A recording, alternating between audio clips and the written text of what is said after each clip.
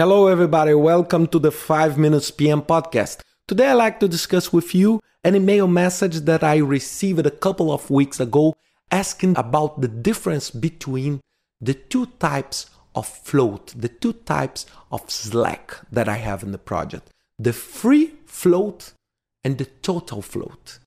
This is an extremely important concept to schedule management. If you remember, a few weeks ago, I published a podcast about the critical path concept. And the critical path shows all the tasks with the lower float. Usually, float equals to 0, so no float. And the other tasks that are not in the critical path, they have at least some float, some fluctuations.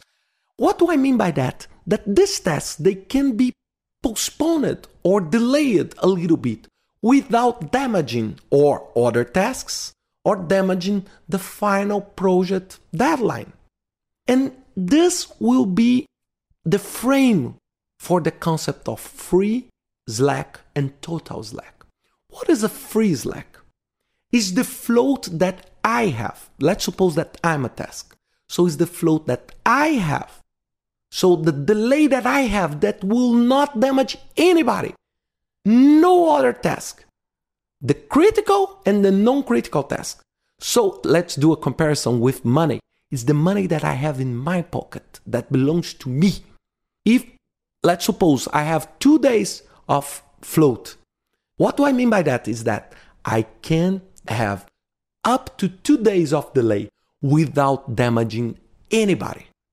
This is the free float, is the float that I have. And what is the concept of the total float or total Slack? Is the float that I have plus all the floats that my successors have, that only one aspect must be respected. I cannot delay the final project date, but I can delay every task in the project, but the critical tasks. So let's suppose I'm task A and you are task B. I have 2 days of free float. What do I mean by that? I can delay my task up to 2 days without any damage to anybody. And you are my successor and you have also 3 days. I have a float of 3 days. So you can delay your task up to 3 days. But you depend on the projects that I will produce on task A.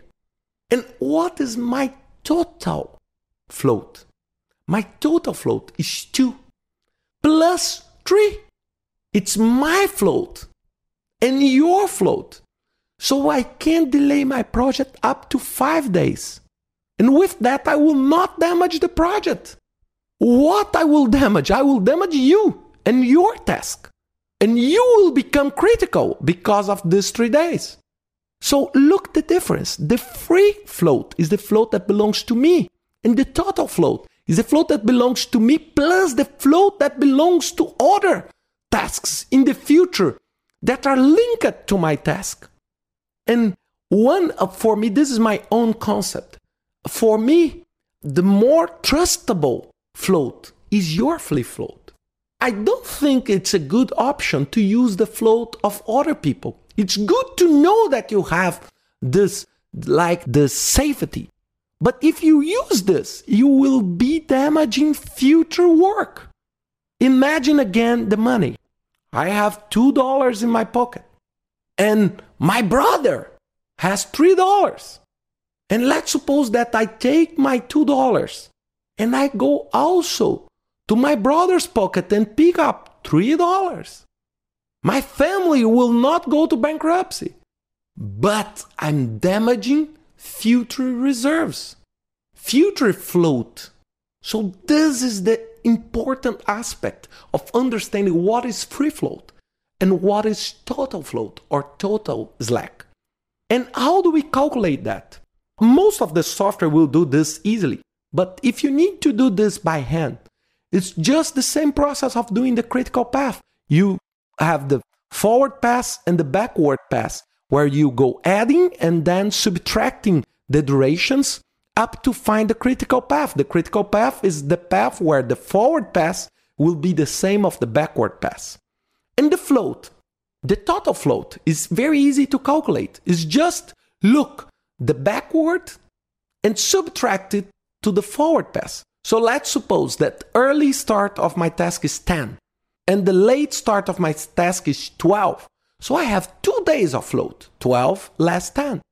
And the free, this is the total float. And the free float, just look to the successor. So the early start of my successor is on 14th. And the early finish of the predecessor is 12. So 14 less 12, I have 2 days of free float that belongs to me and nobody else. So it's my money, it's my time. And the total float, it's my time plus other time. So let's suppose that now, giving again the example of the money, let's suppose that I don't have any cash in my pocket, but my brother is my successor. He has $5. And then I go shopping and spend $5. I'm not making my family go to bankruptcy, but I'm taking all the savings of my brother. So this concept is such an important concept to do schedule management. So free float, the float that belongs to me. Total float, the float that belongs to me, plus the float that belongs to someone else. The only prerequisite for this total float is I cannot delay the project. I hope you enjoyed this podcast. Thank you very much and see you next week with another 5 Minutes PM podcast. Bye.